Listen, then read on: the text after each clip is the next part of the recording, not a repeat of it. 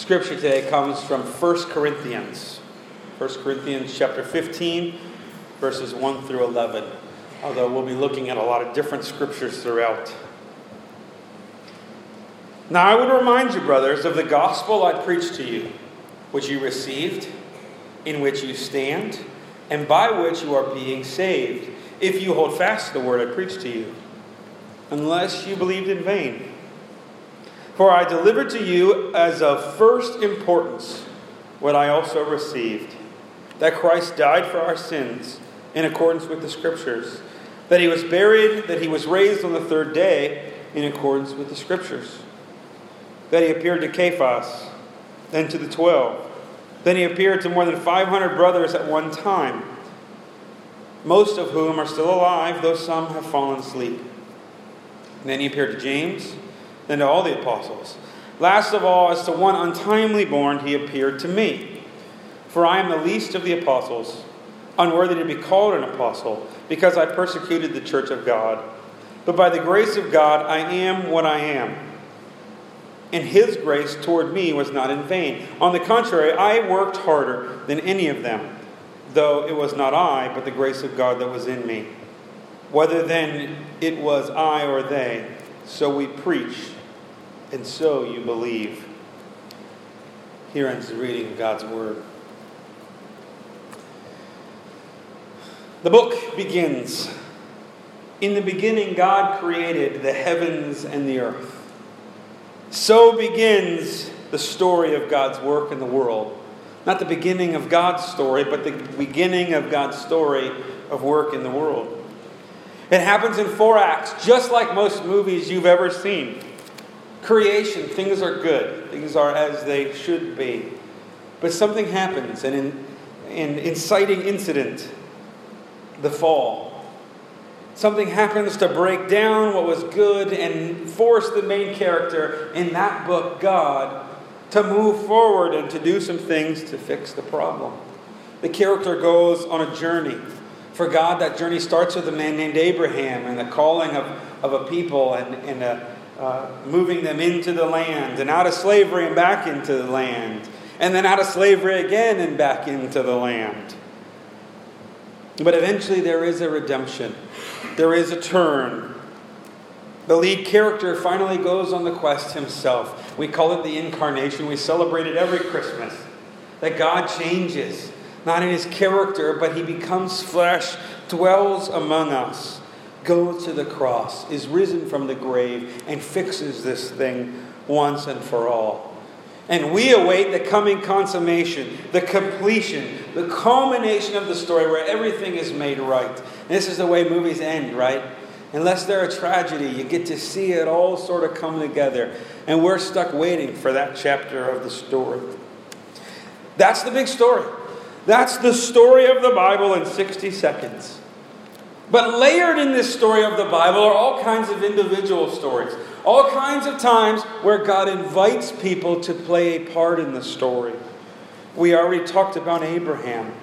Central to the Old Testament too is a man named Moses.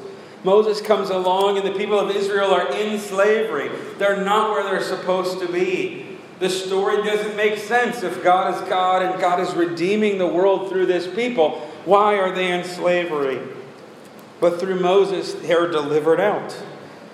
And because of this, we get one of the most repeated phrases in the Old Testament. A number of times God says through Moses these words, I am the Lord your God who brought you out of the land of Egypt. About 20 different times God says this at least. I am the Lord your God who brought you out of the land of Egypt.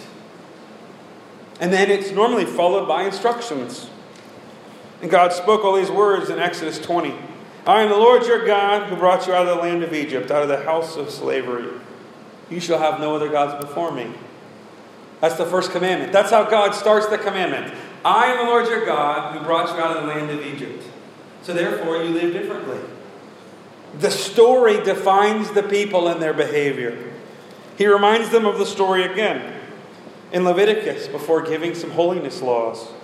For I am the Lord your God who brought you out of the land of Egypt to be your God. You shall therefore be holy, for I am holy.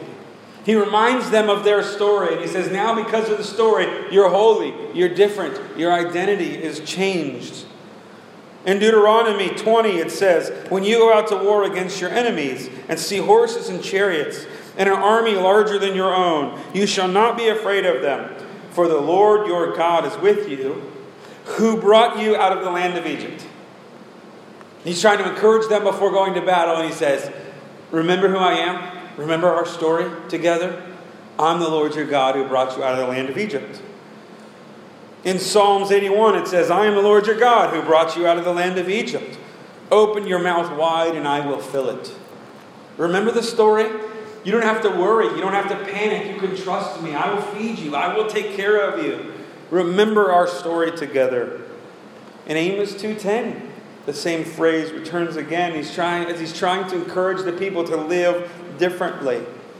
See, God gives Israel a story, and the story defines the people. It defines their behavior. It defines God's expectations of them. It gives them identity and purpose. Gives them the right frame of mind and the right emotional state to go to war. Gives them trust of God in providing for food.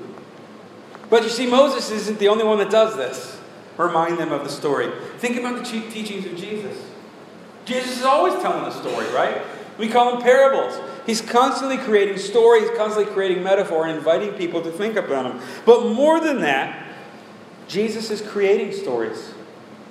Right? Remember when he's surrounded by 5,000 people, and his disciples saying, we should turn these people away because they got to go eat. And Jesus looks at them and says, well, how are you going to feed them? How are we going to feed 5,000 people? He makes up a story. He gets them living a story, not just telling a story. Remember how he curses a fig tree and then comes back by the same way later to check on it so that they are experiencing what he's doing. Remember, he sends out the disciples 2 by 2 saying, hey, go try it. Jesus doesn't just teach in the story, he creates story. He invites people into stories, memories that are written down for us today. Of course, the disciples get more than they bargained for with these stories, right? They don't quite know where the story is heading, but they are invited nonetheless. And because of that, they become this group. They huddle together in an upper room, and eventually Pentecost comes, and the story changes, and they go out, and you know what they start doing? They start telling the story. They start telling everywhere they go this Jesus and how he fulfilled all these things. This is what Paul's saying in the passage we read just a few minutes ago. Paul starts out, for I delivered to you as of first importance. What does Paul say? This is the most important thing I got. This is it. And what does he do?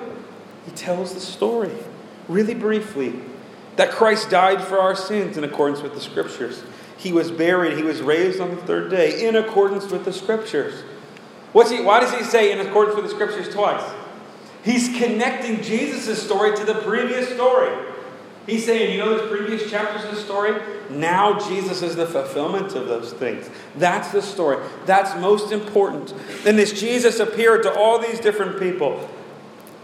But then he makes an interesting move, doesn't he? He doesn't just share Jesus' story.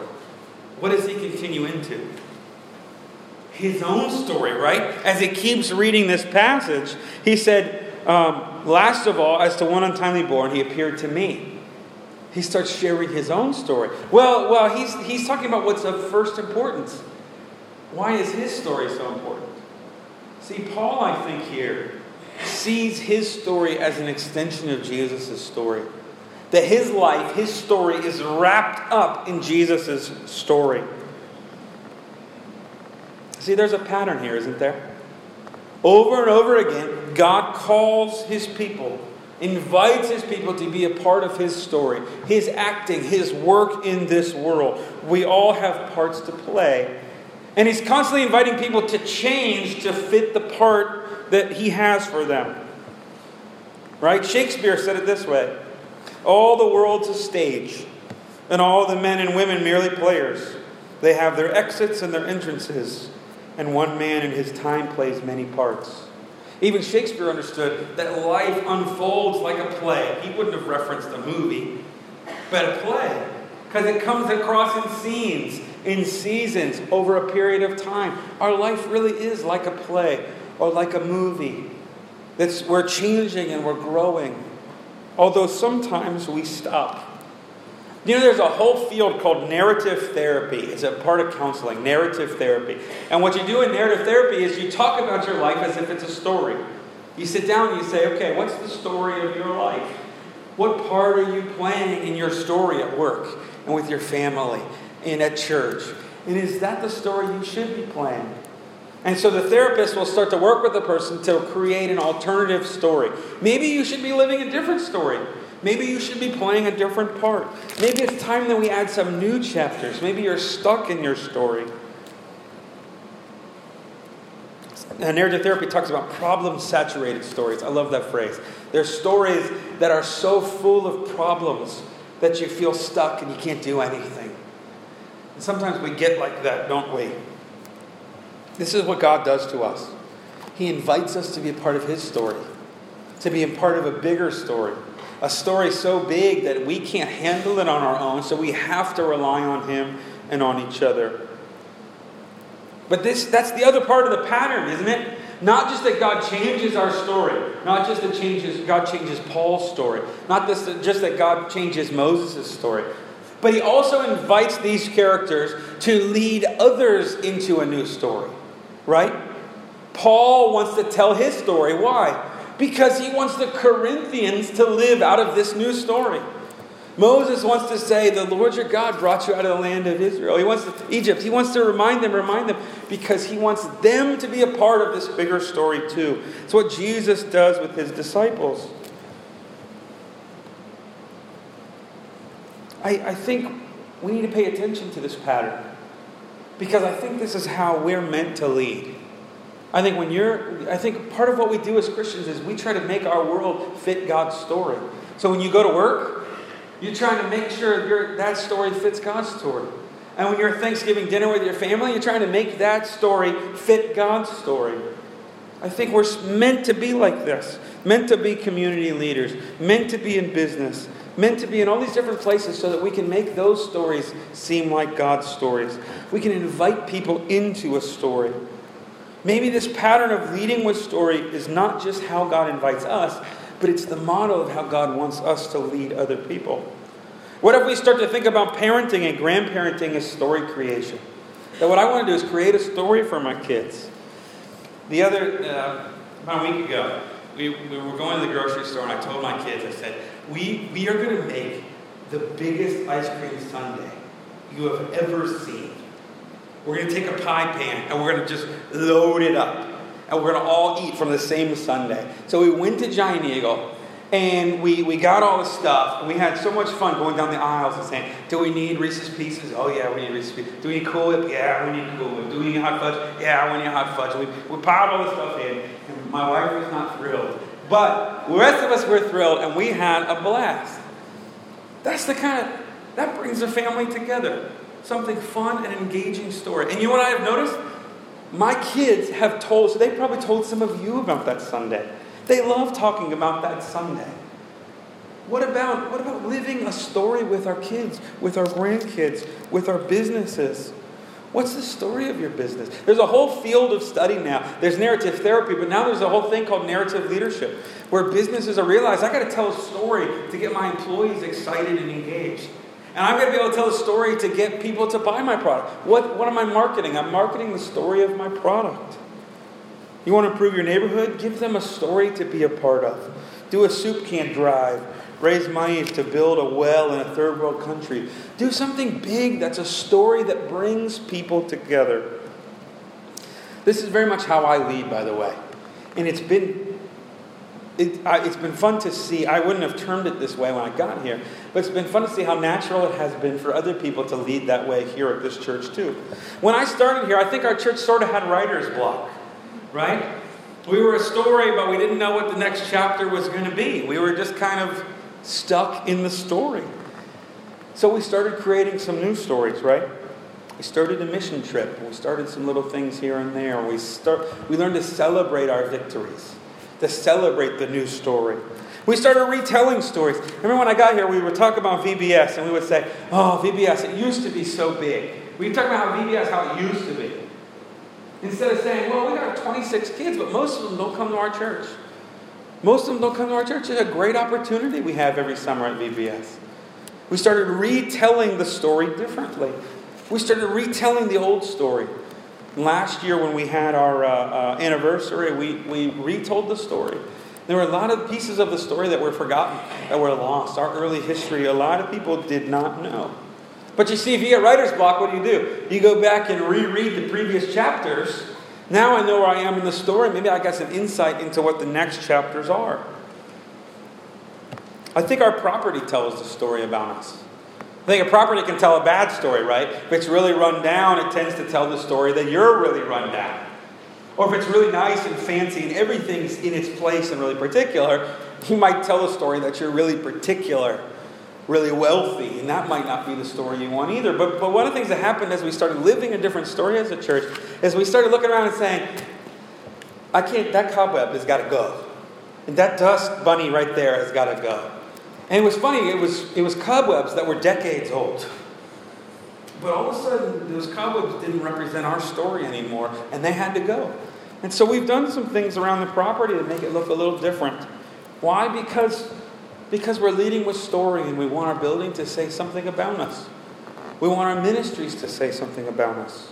And it's funny to me that as we've done this, people have started telling their story to other people. So now people are more willing to tell their friends, tell their neighbors, and say, hey, guess what we're doing at church? We got an exciting story going, and I think God has more for us. I don't say this to toot my own horn. I think that this was a natural way for our leaders to lead. We just needed to do it. I say this because it's reproducible. It's reproducible. I think we're in a really godly pattern of leadership with story, and I think you could do it at home. I think you can do it at work. I think you can do it in different ministries. Let me give one other example. We have elders and deacons at this church. I'm going to meddle a little bit, right? What's the story normally of the elders? They have long, boring meetings that mainly talk about finance. That's what everybody thinks. And then we go and we say, do you want to be an elder? And everybody says, no. And what are the deacons at this church? Well, what the deacons tend to be the kitchen workers, right? Take care of the kitchen, take care of the general ministry of there's certain things they do. And then we go to people and we say, do you want to be a deacon? And they say, no, not really. But you see, I think elders and deacons have a different story than that. I think elders are called by God to take care of the congregation, to discern God's will, and to lead the church into the future. How many of you think that's a better story? Yeah. What about the deacons? Deacons are called by God to take care of the physical and spiritual needs of the members of this congregation and to make us feel like a family. That's why we do dinners and stuff. Not so we can eat. We can eat anywhere. We want to feel like a family and tend to each other's needs. Is that a more appealing story for deacons? Yeah. Same work, different story, changes everything. I think this is how God wants us to lead. I'm convinced that God is calling us into bigger and better stories. His story for our lives. To say it another way, God wants you and I to lead this church and lead this world by making its story part of God's story. God wants us to lead our families that way. He wants us to lead our businesses that way. And I think if we can get the world looking a little more like God's story, it's going to be a totally different world. Let me pray. Father God, I thank you for your story. You did not leave us alone, though you could have. You did not just stay angry with us, though you probably could have.